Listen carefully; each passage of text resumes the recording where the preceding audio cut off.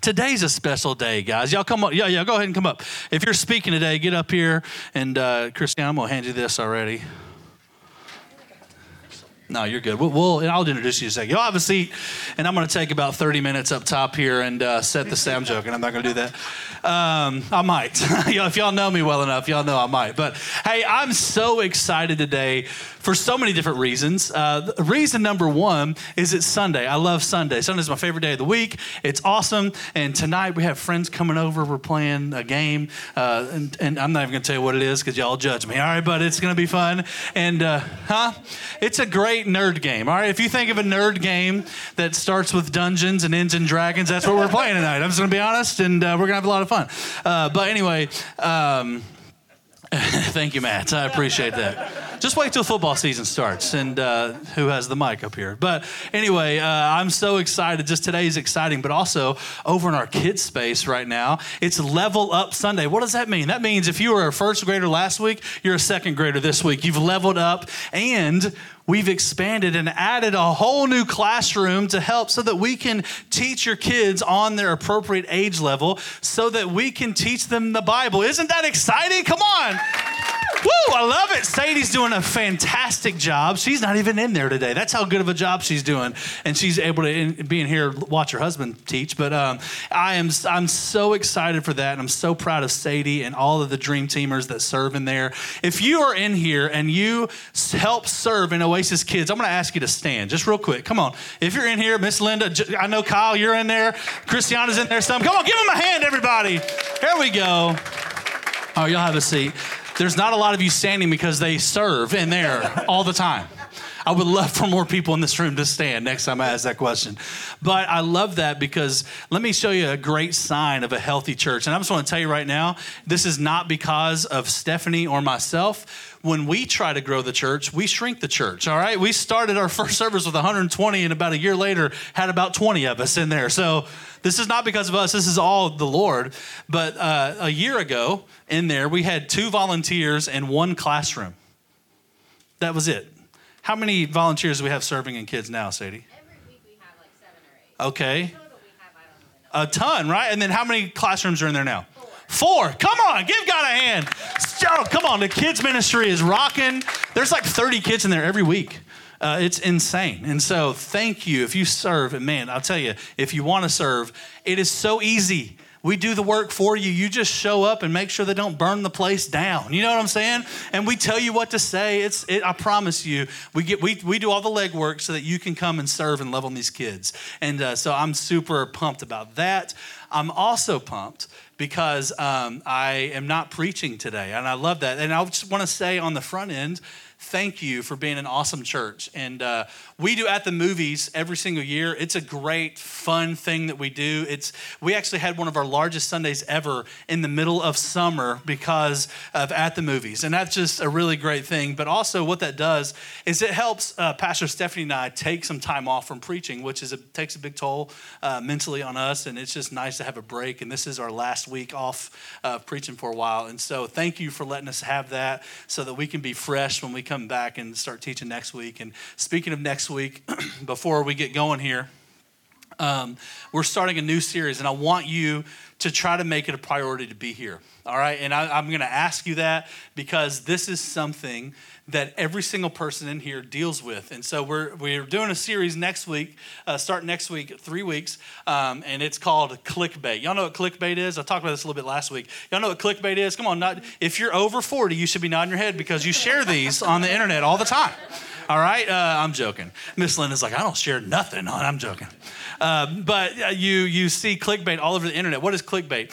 They're articles on the internet that are designed for you just to click on them. And so they say things like, Hendersonville Church does the unthinkable. Click to see what happens next. And you're like, oh my gosh, what did they do? And you click on it, right?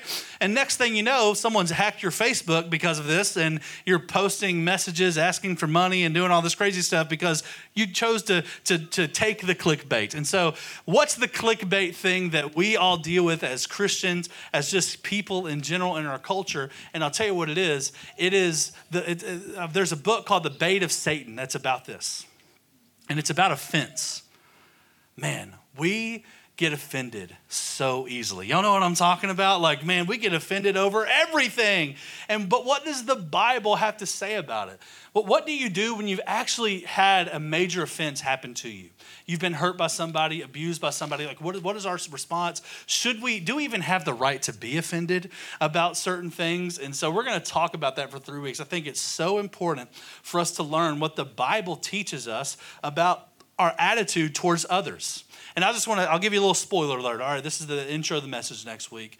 The word offense in the original language of the Bible in the New Testament is actually an old hunting term. And it refers to the part of a trap that you put the bait on to attract something to catch them.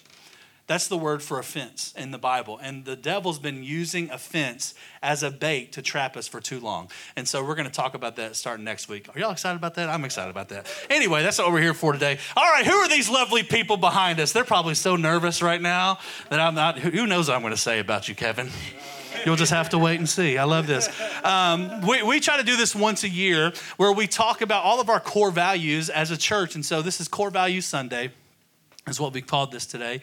And I'm so excited. We're actually one core value short, all right? So our core values at our church, and how I would describe our core values is, if you were to describe the personality of our church to someone that's never been here before, what words would you use to describe our church? And so I'll tell you what you can use are these 4 things right here. We are full of faith. That's the first thing. We're full of faith.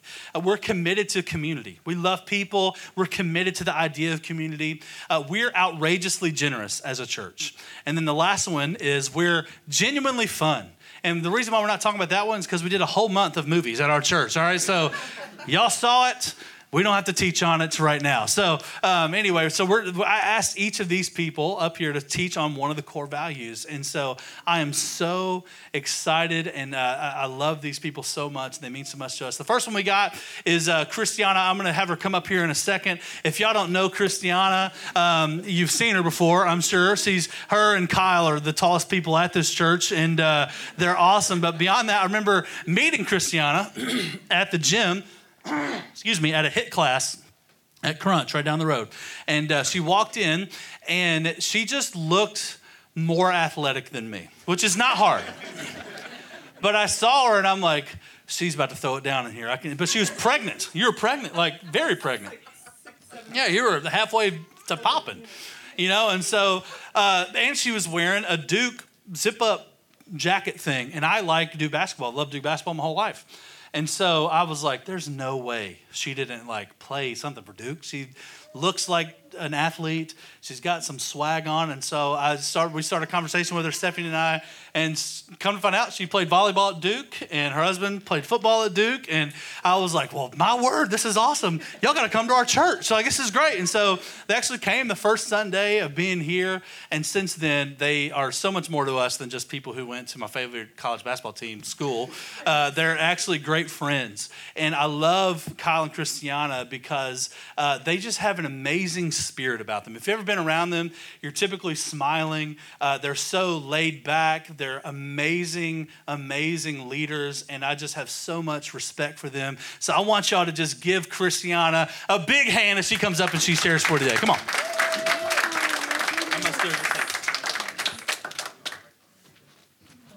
Thank you so much, Clint. Thank you for that. Truly, that means the world. And we have a rule in our house. If you say one nice thing, you have to say one bad thing so we can humble ourselves. So think about that. I'll do that when you're done. You better do a good job, though. I'm joking. All right.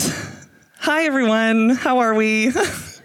In case we haven't met yet, my name is Christiana, and I have a message today to encourage your faith. But before we get to the faith part, I actually have a story to share with you. It is a story about a tree. And if that sounds weird, you're just going to have to trust me for 10 minutes. I promise it's worth it. Okay, so let me set the scene for this story. It is January of this year, January of 2023, and I have that 7-month-old baby that Clint was talking about, my sweet, precious little Everett, and he will not sleep and has not slept for the first 7 months of his life. You see, it might be a surprise to you, but my little baby Everett was actually a really big baby, and every hour and a half around the clock, he was hungry. And I want you guys to think about that for just a second. Every hour and a half, 24/7 for 7 months. This little boy was up and he was hungry. And to say that I was exhausted and at my wit's end, keeping this little human alive would just be the understatement of the year. Now, maybe you have kids, maybe you don't, but I think that we can all recall back to a time when we were that level of exhausted. This is the kind of exhausted that won't be solved with a good nap or a good night's sleep. No. This is that level of exhaustion that is in your bones. It is in your spirit. It's the kind of exhaustion where you almost like have to prop your eyes open to stay awake. Or dare I say it, I got there. I was like, I need to binder clip my eyelids to the top of my face. And even then I might be standing up here and I'm gonna fall asleep. Has anybody ever felt like that before? I feel like every introvert is like, yeah, we get it. So there I was up for the third or the fourth time that night, seriously considering the binder clip method, holding my precious little baby who's not sleeping, when a random thought pops into my head. What is the oldest tree in the world? Y'all, delirium will do that to you. So considering the fact that my options were the binder clip method or a semi-interesting Google search, I decided to go the Google search route. So with little Everett still awake, tucked up in my arms, I started Googling, what is the oldest tree in the world? And y'all, there is some hot online debate about this topic. It is like, there's so much scholarly shade that gets thrown at different researchers and different methods. And while there is some debate, the general consensus is that a bristlecone pine tree, nicknamed Methuselah, is actually the oldest known tree in the world at 4,800 years old. Now, if you're a Bible nerd, you might be like, I know Methuselah.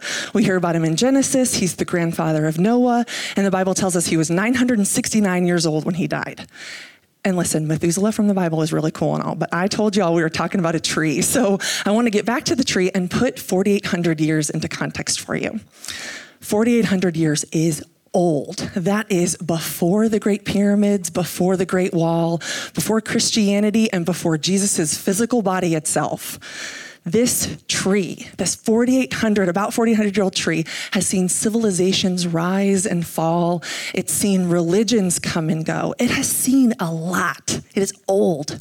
And that alone is super cool, right? Like, that's really cool, and it's really neat to learn about. But inexplicably, I found myself getting drawn into this tree for other reasons. You see, it's one thing to grow in the best of conditions. It's one thing to live to be thousands of years old with a nice sunshine, a warm breeze, maybe some fertile soil. But the places where you find the bristlecone pine tree are pretty awful. You'll find them high at elevation at about 11,000 feet in the mountains of California and Nevada and Utah, and life up there is rough. I am talking, there's no shades from the elements. There's no other trees growing to provide shelter from wind or rain. The winds are whipping up there constantly at super high speeds. Massive amounts of snow are common, and it often drops well below freezing. And if all of that wasn't enough, the soil, the literal soil where this tree grows, is limestone rock. Imagine that. You'll find these bristlecone pine trees often growing where no other vegetation can. And in that moment, sitting in the dark with my little baby still not sleeping in my arms, I couldn't help but feel like I was at elevation with those trees. I had Everett, who needed me constantly, a 2.5-year-old who was getting any attention that I could scrounge up and give to him. I had a house that was just absolutely a mess.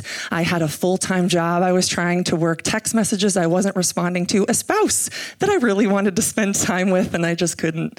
I had friends I was ignoring, groups I couldn't get to, you name it. My list was so long, and anything that would get me out of that exhausted state was so far on my list, I couldn't even see it. Has anybody ever felt like that? I think we can all, again, regardless of whether you have kids or not, we can all relate to that time of testing when it feels like our soil is dry. It feels like the environment around us is just pulling us in all different directions. And it feels like there is no possible way to sustain everything that we have on our plate. I know I felt like that. And here's the thing. The bristlecone pine tree actually feels that way too. In fact, I think we should, there's that picture of the bristlecone pine tree. Do you see how it's all warped and twisted and there's different branches coming out from different places? That's because there are seasons that the bristlecone pine tree knows that it can't hold on to all of its branches and still live. It knows inherently that there are seasons when it has to drop a branch. It has to let it die. It has to let it go so that the tree itself can live on. That's amazing. So as the winds whip, as the weather and the temperature drops, it knows when it's time to drop a branch. Now listen, you won't hear me say that this is the most picturesque or traditional or perfect of trees, but I would argue that that's what makes it so special. It's what shows us it's okay when things don't go as planned. It's what shows us it's okay when our life doesn't look like we thought it should. It shows us that it's okay when we have to rest, when we can't sustain it all, when we can't do it all, when we can't be it all. It shows us that it's okay. In fact, I think this is one of the coolest things. We actually don't know how old Methuselah really is. I said Methuselah is about 4,800 years old. That's because there are years that are so hard for these trees that they don't register a growth ring. You know how we measure trees by their rings? They don't register a ring. So I want you to imagine you have nothing to show for a full year of your life except for the strength and the fortitude that it took for you to continue on when everything around you said that you couldn't and shouldn't. It's alive, it lives, but how? That's the crazy question, right? The oldest and most ancient of bristlecone pine trees, the ones like Methuselah with stories and wisdom to share with us, have a narrow thread of living tissue that connects a handful of their branches to their roots underneath. Think about that. A narrow, so small we can't even see it thread that is a living tissue that connects the tree to its life. And that thread, that tiny, narrow little thread, that is the heartbeat of the bristlecone pine. It's what tells it when it's time to drop a limb and when it can sustain. It's what tells it it's time to grow and it's time to rest. It's what tells the tree that it's time to grow that year, grow that ring, and when it's just not its season. 4,800 years, about, in the harshest of environments, the rockiest of soils, with a narrow strip keeping it alive. It's so easy, and I am so guilty of this, to be connected to things that don't sustain us. A job, a partner, a salary, a promotion, a source of entertainment, a substance. In fact, Jesus even tells us, he says, narrow is the gate. There's that word. Narrow is the gate. Enter through the narrow gate.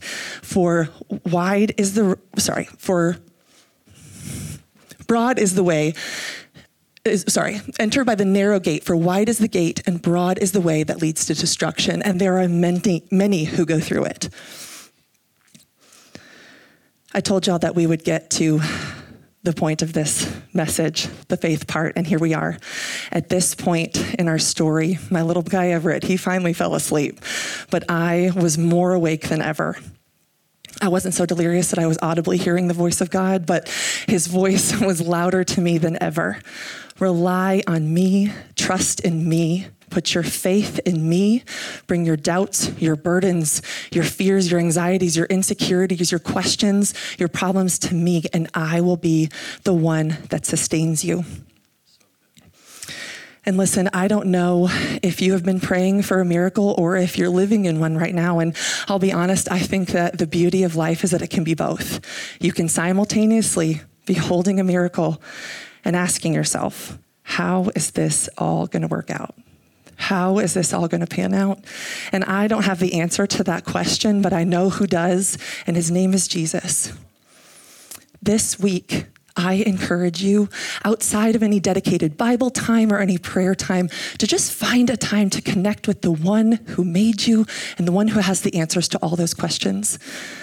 Listen, studying the word is great. Praying is great, but so is a slow daily walk with God when you're doing the dishes, when you find a quiet moment in your car, when you are going to bed at night or when you're up in the middle of the night, when you are just absolutely overjoyed or when you're looking at a bill that you don't know how to pay.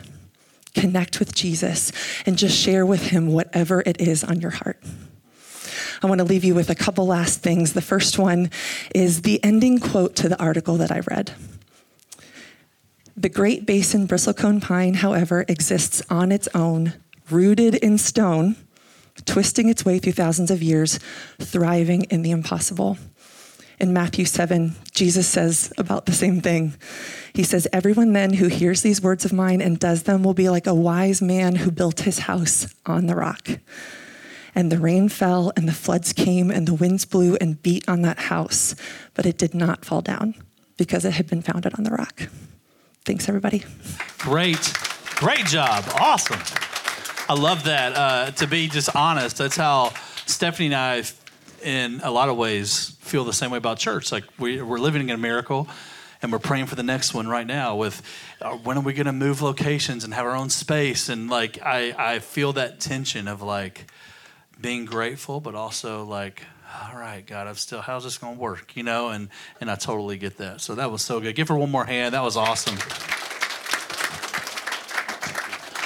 Speaking of living in a miracle, Noah making his first appearance today. Come on, everybody. Don't clap too loud. He's probably sleeping back there. But we prayed for that baby for so long and their family, and they are here, baby. I was actually looking up. This is a little word for y'all today. So this is from the Lord. The name Noah means to rest. And I feel like God, he ain't resting probably. He's laughing. But you guys can rest knowing that God heard, he answered, and you are living in a miracle. I love that. And so anyways, I love that. Thank you, Christiana. That was so good. All right, next we have Ryan Chavez coming up. Chavez. They don't even know how to pronounce their last name. It's a little inside joke. I'm like, how do you say that? He's like, Chavez. And Jess was like, no, it's Chavez. And I'm like, what's his name? And then I'm like, I thought it was Chavez. So anyway, call him whatever you want. His first name's Ryan. But I'm so grateful for Ryan and Jess. They take on so much, and they do our student ministry every Wednesday night at their house a lot of times. But then they also do our young adults group that happens, which is vibrant, thriving. It's doing amazing. And I love having you guys a part of our church. He's going to tell you guys, I don't want to steal his thunder, how we met, which was really awesome. And it was just a God thing that it kind of all happened. And so I love them so much. I'm so grateful that God's brought them here all the way from Seattle, Washington. My word. I mean, y'all made it to the promised land. How's it feel? Does that feel good? And I'm just so grateful for them and just what they mean to our church and to Stephanie and I. And I want y'all to give Ryan a big hand as he helps and comes share us today. Come on, baby. All right, thank you. It's Chavez, by the way. Well, I am so excited to talk to you guys today. As Pastor Clint was saying, me and my wife, we run the student ministry here. We also run the young adults ministry. So obviously we spend a lot of time with people. We spend a lot of time in community. So you can guess what they asked me to talk about. That's right, tithing. Let me tell you why that was a good joke. Some people laughed, some people sweat, but everybody felt something. But in all seriousness, I'm just so excited to talk about community. That's a huge passion of mine. I feel like part of community is getting to know each other. So I'm going to tell you a little bit about me and my beautiful wife, Jessica. We got married in May of 2021. And a month before we had gotten married, I had come out here for a worship conference in Spring Hill, Thompson Station area. And I just felt the stirring from the Lord. I had felt it for the past couple of years, just coming out here a couple times, but really that this is where we were going to end up. Jessica is one of 9 kids. Huge family. Everyone's in Washington. My parents aren't in Washington anymore. But that was a big ask. And so we went to our honeymoon. We went to Cancun, and then we ended up coming here for 2 days. And I remember we went to some friend's house for dinner over there. And leaving, and Jessica said, we're going to move here, aren't we? And just that stirring and that confirmation that wasn't something I was pushing on Jessica, but that the Lord was just working in us. And I remember we had such a great community back home. I was a worship leader for the last 5 years. Jessica grew up in the same church pretty much her whole life, and then she met a stud worship leader and swapped. So it was a big ask. We were leaving everything that we knew. 3 weeks before we moved, our kitchen flooded. Luckily, her dad's a contractor. And we fit what we could fit in the back of a Chevy Silverado. And that's what we took. And I remember we got out here, and Jessica was going back to Washington for her sister's baby shower about a month after we got here. And I remember her leaving. I was like, I'm alone. Like, I don't know anyone yet. We had tried a couple churches, and they were great, but it wasn't the right fit for us. And so I remember shortly after she got back, or right before she left, she went to a coffee shop to work and ended up running into Pastor Clint. And he was working on Planning Center, and they got to talking, and we ended up here. And this church has been such an anchor for us, such an anchor in community for us, in good seasons and bad seasons. You know, in the last year, both of my parents had been diagnosed with cancer. And this church has been an anchor in that season. All of our best friends go to Oasis. We invest a lot of time with the young adults. We love hanging out with them. Carson and Kelsey and Tyler and Harrison and Shelby and Josh and Michaela. Like, those are people who are at our house pretty much every week. And it is so encouraging. With that, I want to take a look at one of my favorite scriptures. If we could put it up, it's Luke 10:27. And since we're practicing community, we're going to read this together. So the man answered, "You must love the Lord your God with all your heart, all your soul, all your strength, and all your mind, and love your neighbor as yourself." I love this scripture. If we all lived this out, this wouldn't even be a conversation. What is our neighbor? Who is our neighbor? It's not just the people who live right next to us. It's the community that we're in. Whoever is around you that day is your neighbor. I was thinking about this the other day when me and Jessica were very blessed to get tickets to the Ed Sheeran concert from Tyler. And as I was driving down there, it was obviously crazy. And not once did I have the thought, man, if I drove like that person, I'd be there by now. It was if everyone drove like me, I would be there by now. But that's not loving. That's not neighborly love. And I was thinking about that, and then I got to thinking, I'm like, Jesus didn't need the apostles to do his miracles. He brought them to show us how community works. Community is so important. We see it so many times in the Bible. And I just think that it's something that we need to push into. It's something that we need to invest in. I hear all the time when groups come around, I'm really busy right now. I'm tired. I've got other things going on. Work is crazy. But I would encourage you, push into community. Find a group. Find a group. There's an amazing men's group. There's an amazing women's group. There's a young adults group. There's a student ministry. Pastor Clint did a movie group. The Tays, I knew you were there. I don't know why. The Tays did a pool group. There's so many amazing groups to be a part of in this community. I had this dream. I don't have the capacity to lead it right now, but if someone wants to step up, I would absolutely go. If we did a group where a bunch of people decided to smoke a bunch of different meats, and then we all got together once a month, I said meats, and we all sit down and have a meal together. Cecil, I still remember your brisket. I'm just saying, I'm lobbing you a group idea right now. Start a group where people come and play yard games in your yard. Set up badminton, set up cornhole. Find a way to be in community. If you don't feel like there's a group here that fits quite right with you guys, it's probably a sign that it's time to start a group. And if you do that, Matt, if you could raise your hand, go talk to him or go talk to Allison. And that would be exactly who will point you in the right direction, and we can find a way to support you with that group. I also feel like I have a word for someone in this room that people like you. People want to know you. People want to hear your story, and that you're bringing value to that group. So don't be afraid to go to a group. Don't be afraid to show who you really are. And for older people, I'm 28, So I'm putting myself in the younger category. We would love to sit down and learn from you. We would love to be in community with you. We would love to hear your story. We would love to learn from you. We would love to invest in you guys however we can. Don't let age be a barrier. Don't let being busy be a barrier. Step into community. No matter how busy a season is, you can be in community. And community doesn't have to be, something expensive. A lot of the times people think community is expensive. Sometimes community looks like grocery shopping together, coming over and talking while folding clothes. We bought a house in December, and community looked like Harrison coming and helping me rip up carpet. Like, it doesn't have to look like anything crazy, and we're so appreciative for that. I just think that there's so many opportunities to do life together. It doesn't have to look like it did when you were 16 and you didn't have all these responsibilities. It can look however it needs to look. Just invite somebody to do something that you're already doing. Step into it, dive into it. And as I was writing this is how I want to end my message today.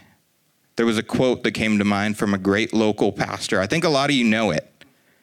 If you're not in a group, get in the group. Thank you, guys. Amen. Good-looking man said that, I think. I love that. Hey, great job, man. And they embody what community is supposed to look like. And we're very strategic. We're committed to community. That means, we're going to make it happen. I'm committed to it. I'm committed to my marriage with Stephanie. That means we're going to make time to go on a date. We're going to make time to do, we're committed to each other. So we're committed to community. We're going to be available, right? We're going to we're going to create an environment where people can find community. We're committed to the idea. And I just want to say, Harrison, he owes you one, big dog. That's all I got. I mean, you help him rip up carpet, you got a phone call ready, all right? You just one good ask, ready. So anyway, thank you for doing that. All right, we're going to wrap it up here with, y'all know him as Brother Kev in the back, right? He's always got the bucket that your tithe goes in and your Connect card goes in and all that. And I could spend an hour up here telling you everything I love about the Tay family. And they mean so much to Stephanie and I personally. They're some of our very best friends. And it's funny, when they came to one of our interest parties. So they've been there since day one of having church. But after an interest party, they came over to our house. Kids were playing outside, and I made this grilled some chicken, and it was the spiciest chicken, I think, in the world. I just scared them off, Steph. They're never going to come back. It was so hot. That's all I remember it being. I just destroyed their palates. And they left, and I was like, they're not coming back. I did it. I messed it up. And sure enough, a week before church starts, they're like, hey, we're in. What can we do to help? And that has been their attitude the whole time, not only for this church, but for Stephanie and I. Lord, get the demons out of the lights today. It's all right. It's fine. Whatever. We need to fix this. All right. So if y'all know how to do lights, please, someone. But they're not only that, but there are people that prophesied over Stephanie and I before we left Florida to move back here to plant our church. And they said, 3 different people said the same thing that don't know each other. It was the Lord was speaking through these people. And they said, we see an army of people behind you when you're doing this. And Kevin and Sadie have been that army a lot of times for us. And they mean so much to us. Our kids are best friends. We trust them with our lives, our children's lives. We're actually going to spend the night there tomorrow. Don't let them die, please. But don't bother me with them either while we're gone. No, I'm joking. But they mean so much to us. They have the heart of okay, if it needs to be done, I'm going to step up and do it. And they own things so well. They're such great leaders. Our children's ministry is only where it is because of Sadie leading the way back there and seeing some vision and making it happen. Kevin serves in 19 different areas. He's going to talk about a lot of them today as he teaches. And but they embody this idea of being outrageously generous. And notice, it's not only about finances. It's about your time and your attitude and other resources that you have. And these people embody that with their whole lives. And that's why I've asked them to come and give this word to you today. So I want y'all to give Kevin a hand as he comes up here to share the word with you today. Come on. Love you, buddy. Well, thank you. And I realized two things as I was watching y'all preach. One, I'm last and I'm shortest. Went tallest to shortest here. And I'm the only one with paper, so I must be old. I really feel like I'm getting old now. So no, but thank you. And really appreciate the opportunity to get to share. And, one of the things that I love about this church is outrageous generosity. And, that's one of the reasons why we came to this church. That's one of the reasons why we connected with Oasis is, the first really event, the first thing that we came to outside the interest party was Give a Meal. And we got to serve alongside some other great people and really get to start to know other people at this church. And it was in the height of COVID. So, we're all wearing masks. No one wants to go anywhere. No one wants to get near other people. And so, it showed the heart of this church that, Pastor Stephanie, Pastor Clint both embody of being outrageously generous. And so I just love that I get to talk about this. And like Pastor Clint said, it's way more than just about finances and money. Sadie and I get to serve on the financial board, so we get to see a lot of the generosity that comes in from everyone in this church. And so it is amazing what we've been able to do, but it starts and goes so much further than just your finances. And so I'm going to share a little bit about what outrageous generosity means to us as a church, but also what it can mean for you individually. And then more importantly, why are we outrageously generous? Why is that a part of our DNA here? So first, though, I want to ask a question. How many of you know who Mr. Beast is? Yeah. Some people are like, what are you talking about? So if you don't know who Mr. Beast is, when the kids are leaving later, just go ask one of them. They'll tell you. But he's a YouTube creator, so he makes videos of these crazy stunts and challenges, just all kinds of stuff that, they get bigger and bigger every time he releases a new video. So here's just a couple examples. So he traded his car at a red light with a stranger. Just, here's my keys, give me your keys, go on your way. Like, just trade your car.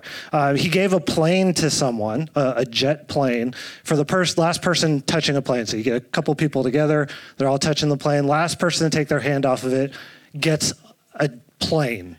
They go home with a plane. He built a real-life Willy Wonka factory with chocolate going through it and everything, the whole chocolate river. He put 1 billion Christmas lights on a house. Just because I can. And so these are all crazy, right? Like, you think like, why would you do this? And, one other thing that I was thinking about is, who likes Tom Cruise? He's a little crazy, but, his movies are great. Top Gun, Mission Impossible, those stunts get bigger and bigger every time, more death-defying, just crazy things that are going on. And that's what I think of when I think of outrageous, right? It boggles your mind. You think, how can someone do that? How can they be doing that? And I think that's the perfect word to describe the generosity at Oasis, right? It's outrageous. It's, it's not just a little bit of generosity. It's not generosity when we feel like it or when it's convenient for us. It's outrageous, right? And, again, we're not just talking about finances, not just talking about money. It makes you stop and say, how are they doing this? How is this church doing this? Why are they doing this? And so it reminds me of the early church and how selfless they were. And so, Pastor Clint taught us a couple months ago now about Pentecost and the Holy Spirit coming down to the people there. So just a little background before I read the scripture. But the Holy Spirit had been sent. Peter was preaching. 3,000 people had been saved. Miracles are happening. Community is happening. And Acts chapter 2, verse 45 through 47 says this.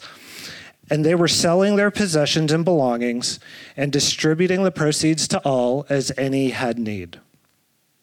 So if that doesn't describe outrageous generosity, I mean, I don't know what does, right? I mean, you're literally selling your things and sharing everything with those that you're in community with. And they didn't hold on to anything with closed fists. They're not, well, I just can't let go of that. No, they were open-handed, right? And they were willing to give up their own things, their own possessions, for those that they were with. And so they didn't distinguish between new believers and old believers. They didn't base it on how someone looked or how someone spoke, their education. They didn't share only with the Tennessee fans and not the Alabama fans. They didn't share with only the people that believe the same political beliefs as them. They shared with anyone as they had need. And so that level of outrageousness, I think that's a word. If not, I just made it up. But that level of outrageousness doesn't happen overnight. But let the Holy Spirit talk to you. Listen to what the Holy Spirit is saying to you and what God may be asking you to be open-handed with. So are you close-fisted with your time where you can't come and help someone? Is God asking you to serve somewhere? And maybe you keep saying no just because you don't feel like you're ready, you don't know if you want to do it. Or, maybe God's asking you to loan something that you own to someone and you're afraid that it won't make it back to you.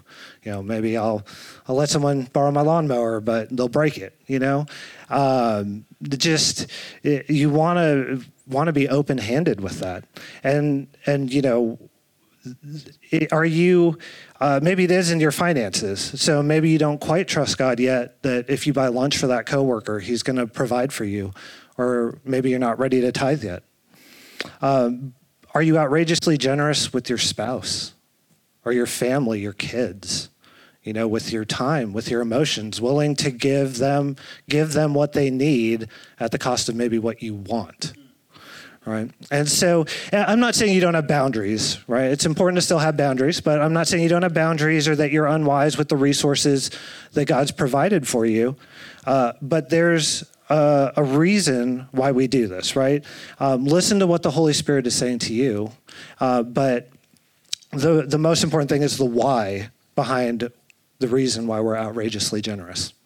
All right, so in 2 Corinthians chapter 9, Paul's reminding the church in Corinth about their commitment to the church in Jerusalem. And I'm going to give a little setup here before I get into the verse, because it's a little bit long. But the church in Corinth stirred up generosity in other churches. So who here remembers what a jogathon is? Yeah? A few people. I remember doing jogathons, not really, participating in the giving part of jogathons. But I'd go to my parents, and I know my parents would take the sheets, the pledge sheets to work, and you'd ask, their friends and their coworkers to give money, and you'd see how many laps you could run. So you'd say, I'll give Kevin 25 cents a lap for every lap he runs, and you hope you're not in too good shape. You want to raise a little bit, but not too much. But then, if you're not the first person that fills out that pledge sheet, you can see what other people have done. So I'm going to one-up them. I can give 10 cents more a lap, or I can give 20 cents more a lap. And so in this passage, Paul's saying, hey, church in Corinth, you committed to this. Look at what you're doing. You're stirring up generosity in others. They one-up them. But Paul's saying, hey, I'm sending this letter with some of our believers to remind you, hey, don't forget about the pledge that you made, because I'm coming and I'm going to collect that and take that back to the church in Jerusalem. All right, so hang with me here. This is a little bit of a long passage, but it's 2 Corinthians chapter 9, verses 5 through 8. So I thought I should send these brothers ahead of me to make sure the gift you promised is ready. But I want it to be a willing gift, not one given grudgingly. Remember this, a farmer who plants only a few seeds will get a small crop, but one who plants generously will get a generous crop. You must each decide in your heart how much to give, and don't give reluctantly or in response to pressure, for God loves a person who gives cheerfully, and God will generously provide all you need. Then you will always have everything you need and plenty left over to share with others. And so there's so much in that passage, right? There's a lot going on. There's a lot of talk about generosity, what that means, how to do it. But I really want to focus on this last sentence. And if you want to throw that verse back up there, then you will always have everything you need and plenty left over to share with others. And so this is why outrageous generosity is a core value. It's not about patting ourselves on the back. You know, God says you'll have more than you need, but it's not to hoard it for ourselves. It's not to make ourselves feel better about what we do. It's about getting to share this back with others. And we get to continually be outrageously generous. And so it goes on to say in verses 11 through 13, and this is long, but I'll land the plane here in a second. So, yes, you will be enriched in every way so that you can always be generous. And that word always, not just when things are good, not when you have a little extra and not when you feel like it, always. You will always be generous. And when we take your gifts to those who need them, they will thank God. So 2 good things will result from this ministry of giving. The needs of the believers in Jerusalem will be met, and they will joyfully express their thanks to God. As a result of your ministry, they will give glory to God, and your generosity to them and to all believers will prove that you are obedient to the good news of Christ. So this is why we do events like Give a Meal and feed families for a month and not just a day. This is why we gave Grace Place a year's worth of supplies and not just a month. This is why we support Abu and his mission work overseas in the most unreached and dangerous place in the world. And this is why we set up and tear down every week. This is why we volunteer in Oasis Kids. It's not to make the name of Oasis Church known. It's not to make our own name known or to pat ourselves on the back. And it's not because it's fun, although we have a lot of fun while we do a lot of these things. But it's really because we want to bring glory to God's name, and so that the people on the receiving end of our outrageous generosity come to know him and know his name. And so he is the one that's supplying their physical needs, their financial needs, their spiritual needs, most importantly. And there's no bigger example of outrageous generosity than what God has done for us, sending Jesus when we didn't believe, we didn't deserve it, but God sent Jesus for us. And so I'll end with this. If you haven't taken that step to accept the generosity of our God, to accept Jesus, come talk to one of us. Come talk to any one of us up here, anyone on the team. We'd be more than happy to talk to you about what that means to get your next step in faith and in generosity. But then if you have accepted Jesus, I want to challenge you with one thing. So Pastor Clint shared earlier this year that the generosity of the people at Oasis determines the pace and the scale at which we can accomplish the goals that God has set for us. And so again, that doesn't just mean money. That means volunteering, your time, the skills that you have. It doesn't have to be on a Sunday morning. There's so many things that you can do. So consider this as you go about your upcoming week. Where is God calling you to take that first step or that next step of outrageous generosity? And what impact will your generosity have on those you come in contact with? That's so good. Thank you, Kev. Come on, give him a hand. Good job, buddy. Awesome. Did y'all love today? Wasn't that awesome? Oh my, I'm so proud of all of you guys. It's tough, ain't it? Getting up here. Listen, it's like the ocean. Sunday comes every 7 days. I got to say something on Sunday, so I'm glad y'all can share my pain. I'm joking. It's not pain. I love it. I really do. I really love it. And I've grown to love it a lot more. I really have a lot of fun. But great job, guys. So good. So much of the heart of this house was poured out on y'all today. And I love that it didn't have to come from me or Stephanie, but it came from our people. And man, I love that. And I just want to do something really quickly. All right, if you serve in any way, worship, coffee, you greet, or you've give a meal, I want you to just stand up. If you've served in any way at our church, I want you to stand up. Come on now. Yes, there we go. All right, come on, give him a hand, everybody. I love it.